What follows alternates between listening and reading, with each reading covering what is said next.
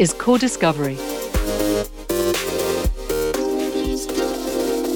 Hello, welcome to this episode of Core Discovery with me, Abigail Acton.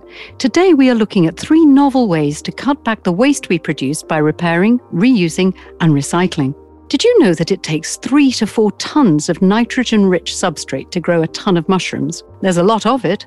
Over 3.5 million tons are generated in Europe every year. What happens to that once the last mushroom's been picked?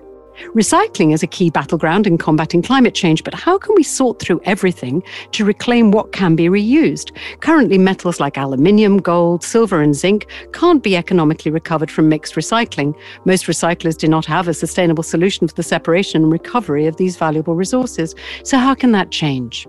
And then there's industrial plastic. In Europe, 1.9 billion items like plastic crates and pallets are used by transport companies, and there are more than 20 billion plastic bins used on our city streets. When any of these break, they're thrown away. Billions of wasted items every year. What if they could be repaired cheaply and effectively and then be reused? Our 3 guests, whose work has been supported by the European Union's Horizon 2020 programme, are doing their part to come up with innovative solutions. Tim Gend is the managing director of Recresco, a UK glass recycling company that is using X-ray fluorescence, shape recognition and machine learning to make recycling more efficient. Tim's interest is in how to make the circular economy more of a reality. Welcome, Tim. Hello, everybody. The commercial managing director of the Spanish company Plastic Repair Systems, Alfredo Naila, has set out to make repairing industrial plastic objects such as crates and pallets more financially viable than throwing them away. Hello, Alfredo. Hello, good morning. Pablo Martinez is one of the brains behind Smart Mushroom, which has come up with a new way of treating the waste produced by the mushroom growing sector, transforming it from the environmentally challenging byproduct to a valuable resource. Pablo, welcome. Hello, everybody. Hi, let's get to it. Tim, I'm going to start with you. One of the biggest problems recycling processes face is sorting the mingled materials so that the reclaimed final product is pure. The OMR project is putting in place advanced technologies to help make the whole process more efficient. So, Tim, how did you get involved in the idea of extracting non-ferrous metal from glass waste? As a glass processor, we process about 20% of all the glass bottles in the UK for recycling back into glass bottles, which is a really good system that's evolved over many years. Throughout those years, we've had a byproduct from that we called aluminium tops that we screw on the top of the lid. We also have aluminium closures that get mixed in. There are also other metals in there, which are a contamination to that aluminium. If we want that aluminium to be reused, we have to clean it to within an inch of its life. So it's as good as raw material. Mm-hmm. And that's the challenge. And that interested me because it's a very valuable product and it's a challenge to get it clean enough to reuse. Right. So prior to your work on this project, when you were first sort of beginning to realise that there was a resource there that was just not being harnessed effectively, what was happening to all the aluminium? The aluminium, a lot of it was going to landfill because it wasn't economically viable to recycle. In the last few years, it's been going into aluminium smelting furnaces, just as the weighbridge ticket. But actually, when it gets in the furnace, because it's so thin, it disappears into smoke and ash up the chimney. So we are kidding ourselves if we think that's being recycled. It isn't. It's a contamination and a pollutant at that point. Right. Okay, great. So there was clearly a problem that needed to be addressed. So can you tell me a little bit about the techniques that you were using already in the glass sorting and how then you adapted and reformulated those ideas to apply to metal extraction? So to make sure our glass is clean enough, we have to use an X-ray fluorescence system, which analyzes the molecular structure of the glass to make sure that it isn't lead crystal or zirconium-based glass, which is heat-treated. Neither of those are good in the furnace. One doesn't melt, and one puts too much lead into the container, which is for human consumption. That machine, we found, could also differentiate between different non-ferrous metals. So we were able to separate the aluminium from zinc, lead, copper, brass that was also present in that waste stream. We can't separate that material by hand in Europe. It's too expensive. So the material ends up being, as I said earlier, sent to landfill or sent to China, India, hugely valuable resource being wasted. If you can make that happen using technology, then you're onto a winner. Because technology, whilst it's very expensive, it runs 24 hours, 7 days a week. and it's repeatable, and you can guarantee the end product, the quality of the end product. It's absolutely essential for our business to guarantee the quality of the end product. You can only do that with technology. Right. So, I mean, once you've invested and put it in place, then it takes care of itself, as it were, apart from maintenance. But so that's the X-ray technology that we're using. But I think you were using other really quite cutting edge means of sourcing and also at great speed. Tell me a little bit more about the actual process and how it unfolds in your plant. Okay, so the glass comes into us, it's in very poor condition, hugely contaminated with paper and other non-glass items. Our plant covers 2 acres. Wow. So we put it in a hopper at the beginning, and it goes through grading, which is really just mechanical. We then use magnets for ferrous, eddy current separator for the non-ferrous. We have camera technology, X-ray technology, and laser technology. What was that separator you just mentioned after the magnetic separator? You said eddy current, I think. What does that mean? Yes, the eddy current separator. So that is a drum that's 1.5 meters long, weighs about a third of a ton. Wow. And it spins at 3,000 revs per minute. And it generates an electronic field around non-ferrous metal. Okay. And then what happens to it? It is repelled. So it literally jumps into the air. Ah, fascinating. A conveyor belt. Right. And as the material passes over, it has no effect whatsoever on the glass because it's not a metal. The non-ferrous metal, brass, copper, all of those metals has the same, it's an electronic reaction. Right. And it repels it and it jumps off of the belt onto a neighbouring belt. Fantastic. And then we go and put it into a bay. It's a remarkable thing to see. It's like magic. It isn't, obviously. So it's almost like it's sort of leaping out of the container and volunteering itself. Yeah, it's quite funny because obviously it's quite high value material and it's jumping out of the conveyor belt and throwing itself at you. Yeah. So yeah, it seems a waste not to do something more exciting with it than put it to landfill, you know? Yeah, absolutely. So then that goes down a process through this large plant that you were mentioning. You said, I also believe that you're using machine learning and shape recognition, no? Yes, and that's because some of the contamination in the aluminium lids with the tops is coated with copper. It's actually zinc, but it's coated with copper or chrome. And so sometimes it looks like brass, like a door handle, but it isn't. It's zinc underneath. And you can't put that in the brass because it looks like brass. Right. You have to know what that is. So even if you did have people trying to sort that material, they would think that it was brass. The machine, however, knows that it is not. And how does it know that? It knows that because it can analyze the surface. And if the surface coating is too deep, then it can look at the shape.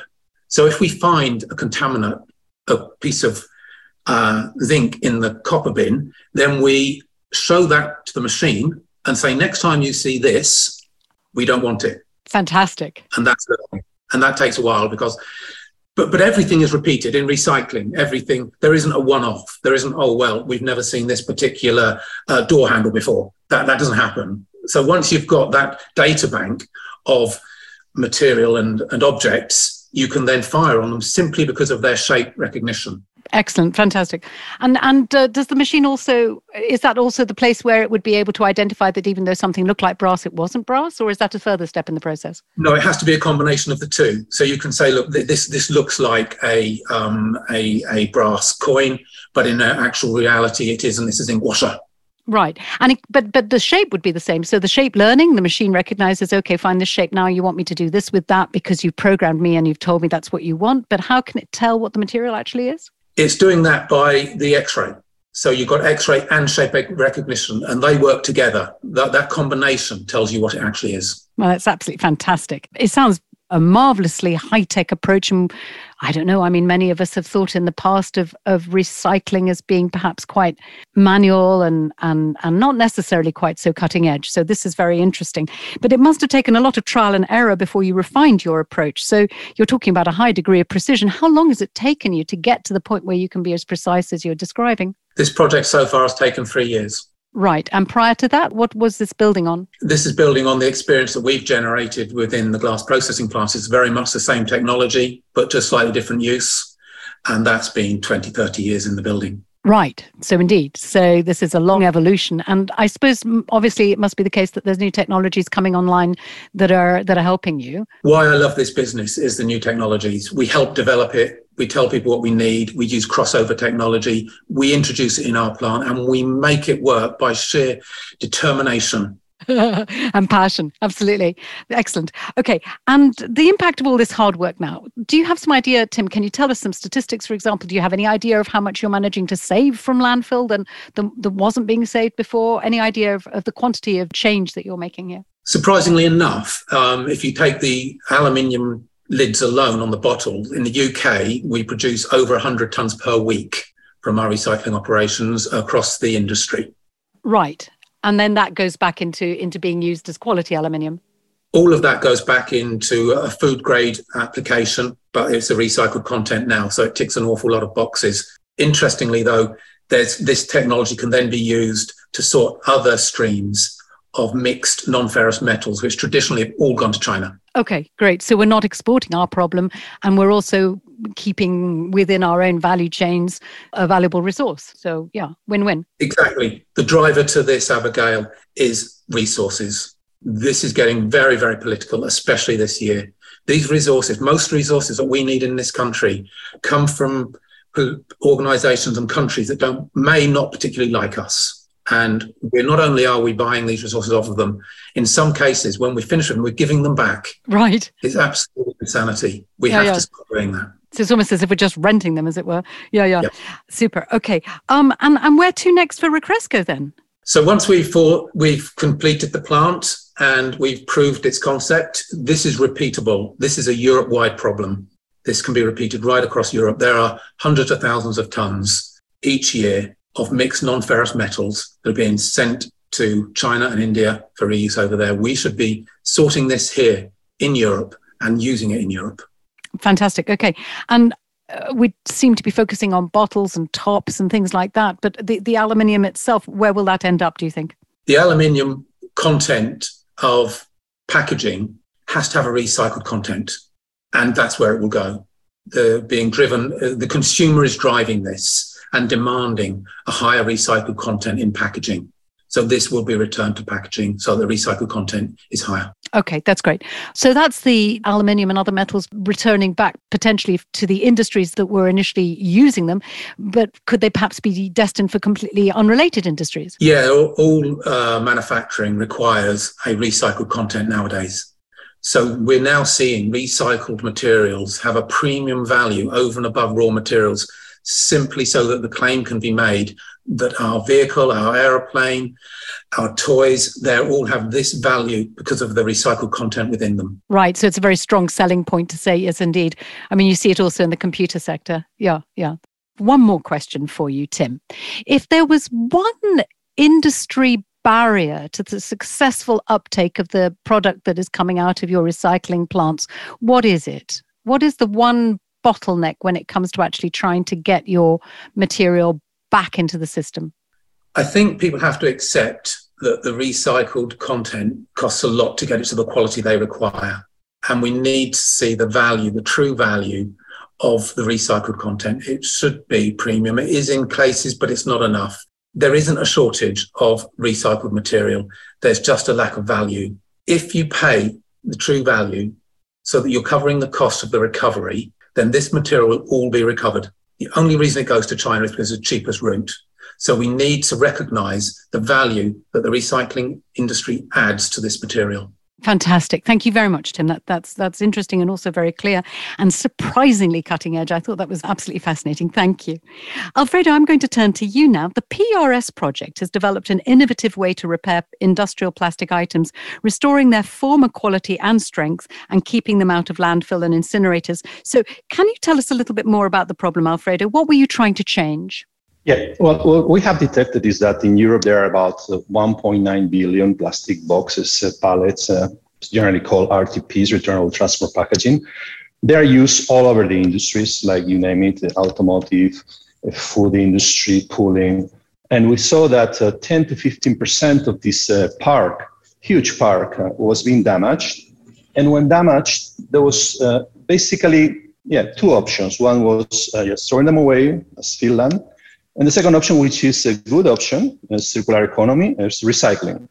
Now, when you recycle these elements, there are two issues. One is that you have 3.73 kilos of CO2 emissions per kilo of plastic recycled.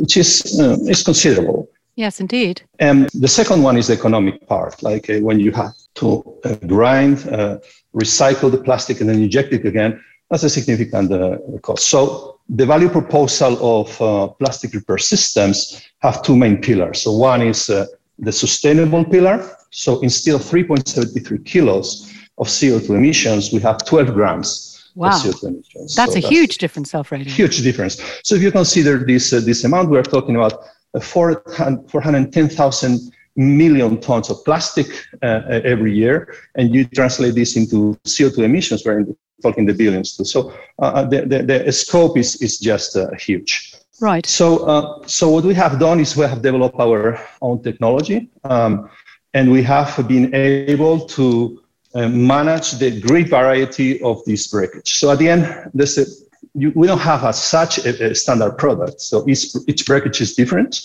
And we see that the main issue to have a business case here was to handle this variation, right?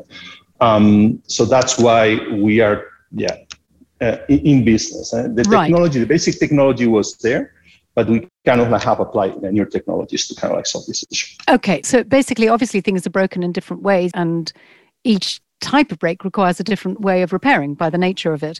Yes. That must present a vast diversity of problems to solve. So, for example, if something is snapped slightly or if something is worn through because of too much friction, it's a completely different mechanical problem for the solution, I would imagine. So tell me a little bit more about the system that can actually interpret what this object needs in order to be repaired. This is very much like what Tim was mentioning. We are also like relying heavily in the new technologies and artificial vision and machine learning. So basically what we do is we have like we go step by step. We have, first of all, we have like a family of components and a family of breakage. So we start like feeding data to the machine. And the more data we feed the machine, the more the machine or the algorithm is able to detect and to classify different types of breakage. And with different types of breakage, we have different processes. So that's the key thing. That's the base. And then in parallel, we are kind of like going deep with each technology. We have our own thermal welding technology. We produce our own material.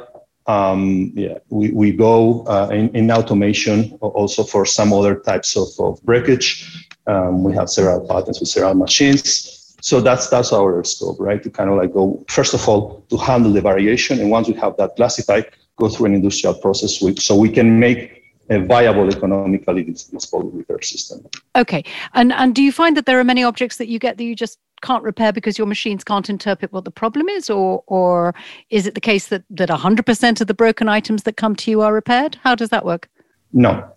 Actually, what we do is when we classify, we put aside the plastic that is, let's say, really damaged, and it's a borderline with economic viability. And what we do is we have them as donors. So what we do sometimes is when there's like big damages, we cannibalize these very damaged components. We take parts of it and we kind of transplant them to a receptor, to another component. So those are like the cases where we can like somehow manage the very damaged and save somehow more of the not that severely damaged components. So long story short, we have about 80 to 90% recovery rate average. Yeah.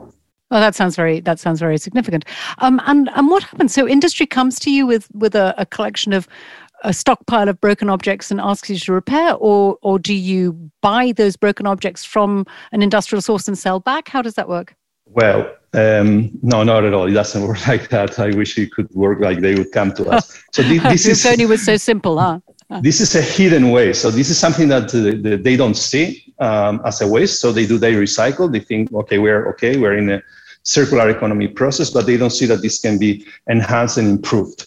In some cases, there are like a percentage that it's not viable to repair, so you have to recycle anyway. So that's still an option, but the vast majority you can repair. So what we have to do is, first of all, raise awareness of how things can be done. And actually, it is surprising how so many big companies that are so much into sustainability, they don't know about this. And even when they know, it takes quite a bit time to kind of go through their, let's say, decision-making process to go ahead with this, right?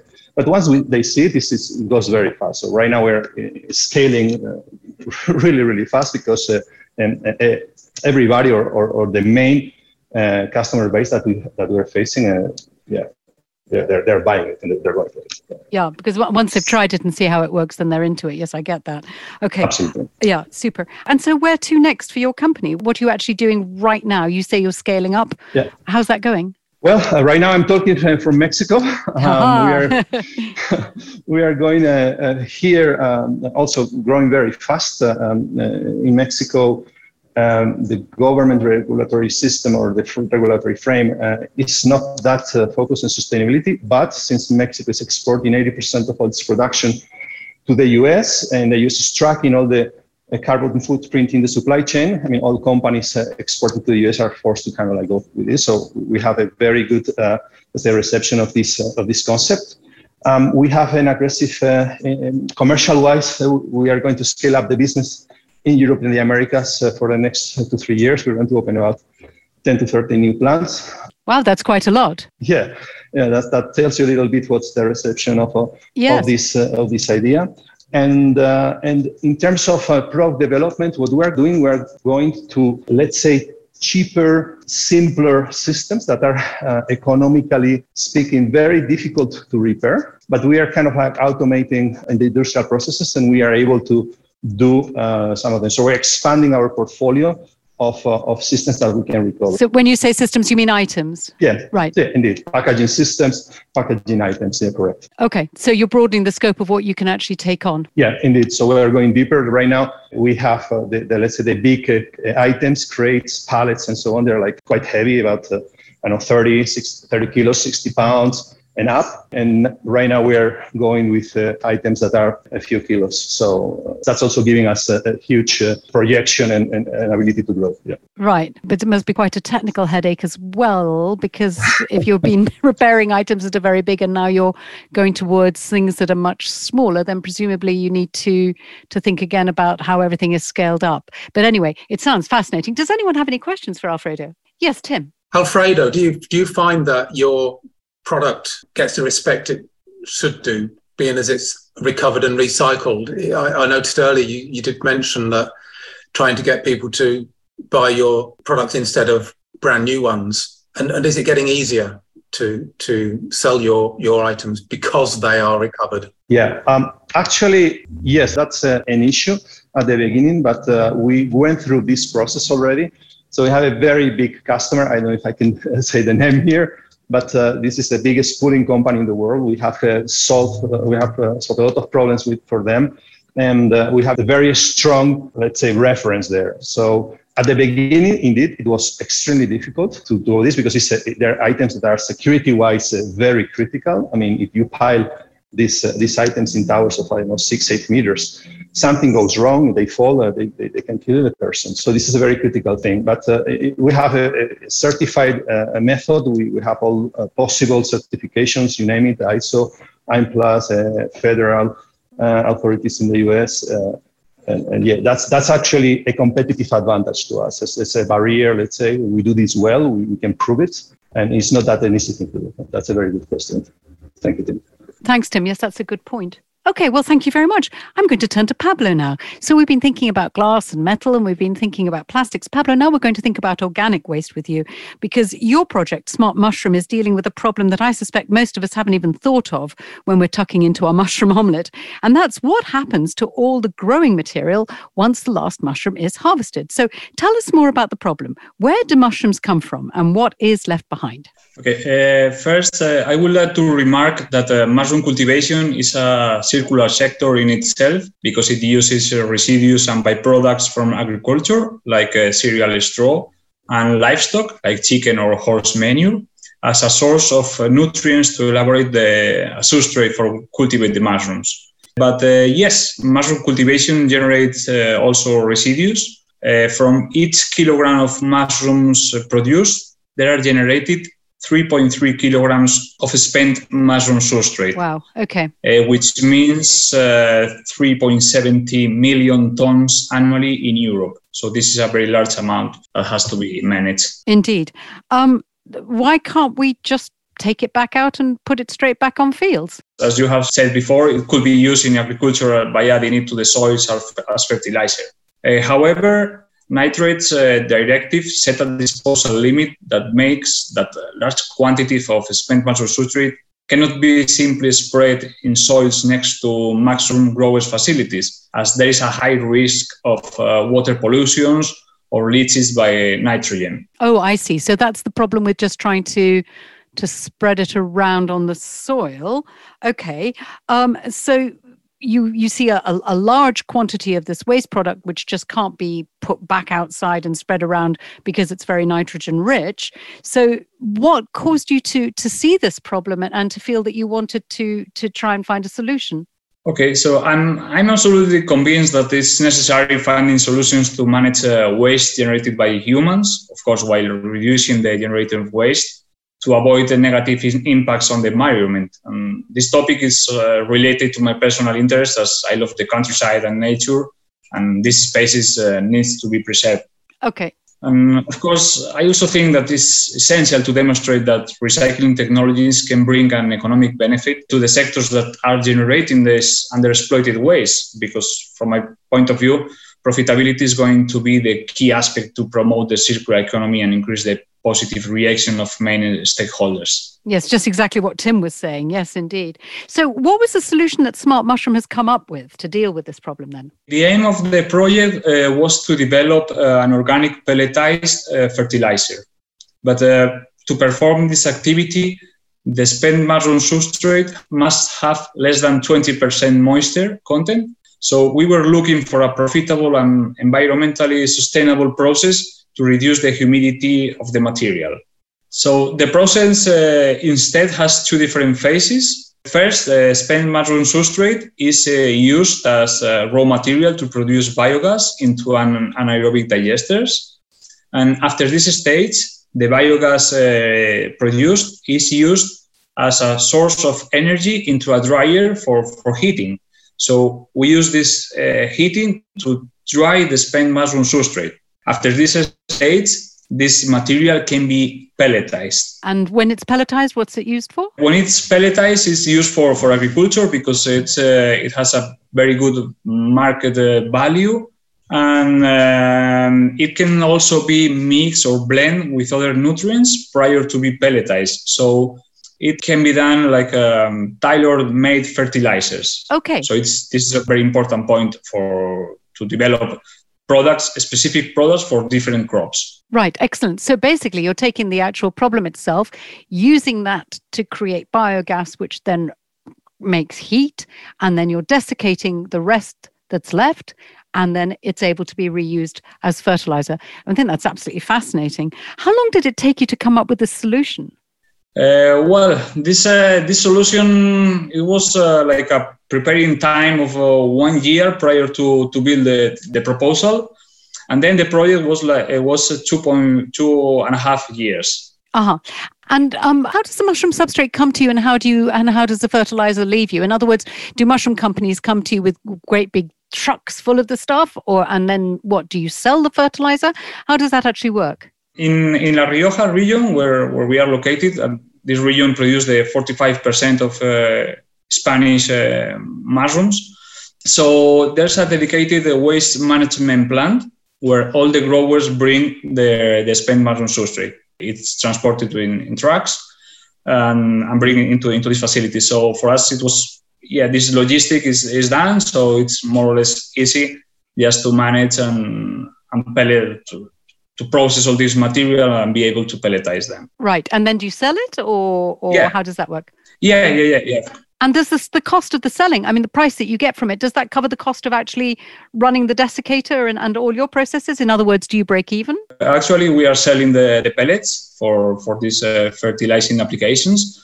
And the process is profitable. We are earning money from this. There's an economic profit from this process, but it is just because we use the biogas for drying. Of course, if you use an external source of power to dry the material, it's not going to make sense. It's not going to make any profits. No, but that's part of the sweetness of your solution, is that it's sort of completely circular. Yeah. You're using the problem itself to solve the problem. Yeah. So it's a very neat solution. That's fascinating. And where to next for your company? So this is a pilot plant. Are you now going to build a bigger one or elsewhere, or how's that going to work? Okay, right now we have installed the pilot plant in the Smart Mushroom project.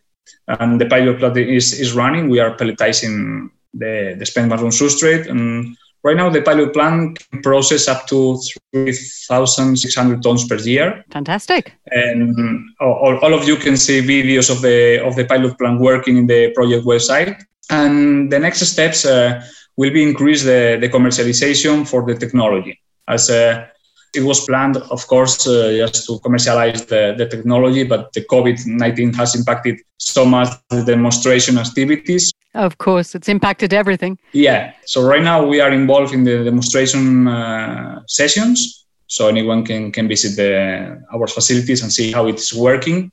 And yeah, we are quite happy because there is interest from mushroom sector, not only from European companies. We have also been contacted from companies from the United States, Canada, and Australia. So yeah, super. We are trying to increase the commercialization of the technology. Super. So for your business as well, it looks like things are moving in the right direction. That's excellent. Thank you. Does anyone have any questions for Pablo? Yes, Tim. Thank you. Hi, Pablo.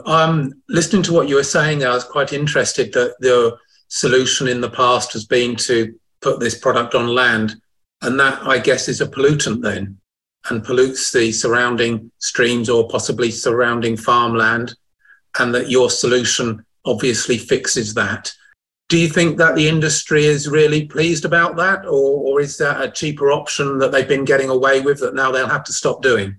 That's a very good question. Right now, the industry is very interesting because if they don't recycle this material, they have to pay a fee for landfill. So yeah, of course they're interested because then they can get a profit from a material that in other way generate a cost. So yeah. In some years ago, it can be disposed in landfill in the areas surrounding the mushroom production facilities. But right now, it has to be managed in a waste management facility. So yeah, they're interested in the technology because of this profitable approach. Excellent. Well, that sounds wonderful. Thanks, Tim. Any other questions for Pablo? Yes, Alfredo. Yes, I have a question, Pablo. It's a really interesting project. It's amazing what you can do with that. And I was caught by the fact that you were being approached by companies from Europe, US, and Canada. Is there any regulatory issues? Is there like a limit to your market in other countries because the regulations are not that strict and therefore it might not be as economically viable? There's no real limitations for the transferability of the technology to other countries because this can be installed in any places that where mushroom cultivation is going on. So no, right now there's no limitations for the regulation of different countries. They are all open to include these technologies. Even if there's no fee to throw the SMS, it's still more economically interesting to sell it somehow. Yeah, because if a company can just throw them the material, the spent mushroom substrate, they are not earning anything. It's €0 or dollars. It's okay, but by applying this technology, they can get some profit from the waste valorization. So nothing like profit as a motivator, huh? Yeah. Does anyone have another question? Yes, Tim. Similar lines to Alfredo there. I think you're talking to a panel of entrepreneurs, and I was listening to Pablo and looking for the ka-ching moment. And good term. When he mentioned that you're not allowed to spread this substrata on the land anymore, our industry was pushed by legislation, and we were really up against it until legislation stepped in and said you can't send this to landfill. It's got to be recycled. Pablo is there. They got a relatively cheap outlet on the farms nearby, suddenly you're not allowed to do that anymore. And you can monetize it. Not only do you can't throw it away that way, but you can actually get cash back by pelletizing. To turn it into what has now become a huge cost. Am I right, Pablo, that now you're competing now against landfill, which is very expensive, whereas a few years ago you would have been competing against tipping it on the field nearby, which is relatively cheap? Yeah. It's some years ago there was like some limitations to apply this technology. This the inclusion of these fees for recycling boost the circular economy approach in our sector, at least. So, for us, it helps. This the change of the situation helps, and also right now it helped a lot. The price of fertilizers is increasing so much from 1 year to now. It increased so much, and there's a lot of interest from all the agri sector in these approaches. It's a little bit like the metals that you're extracting, Tim, and as much as again, buying them in is so very, very much more expensive, so it focuses the mind, I suspect. Any other questions? Well, yes, Tim, please. Again, Pablo, I'm just thinking you're using this substrata as a base ingredient, right, for fertilizers. Can you then customize fertilizers to different products using your substrata as a base ingredient? It can be. We can blend another nutrients prior to pelletize the product, so it can be tailor made, or we can do a formulation on request from any crops. In fact, we have developed different fertilizers for cereal, vineyards, tomato, pepper. So we can add a lot of different nutrients just depending on the target crop. So there's a very advantage. These are great advantage. Sounds like you're onto a winner there, mate. It sounds good, doesn't it? Sounds like you're all onto winners. I'm impressed by all of you. Well, thank you very, very much for your time. It's been a pleasure listening to you and hearing about your work. Thank you. Thank you very much, Abby. Thank you so much. Thanks very much. Thank you, guys. All the very best to you all. Thank you. Are you interested in what other EU-funded projects are doing to cut back waste and boost the circular economy? The Cordis website will give you an insight into the results of projects funded by the Horizon 2020 programme that are working in this area. The website has articles and interviews that explore the results of research being conducted in a very broad range of domains and subjects, from mollusks to meteors. There's something there for you. Maybe you're involved in a project or would like to apply for funding. Take a look at what others are doing in your domain. So, come and check out the research that's revealing what makes our world tick. We're always happy to hear from you. Drop us a line, editorial@cordis.europa.eu. Until next time.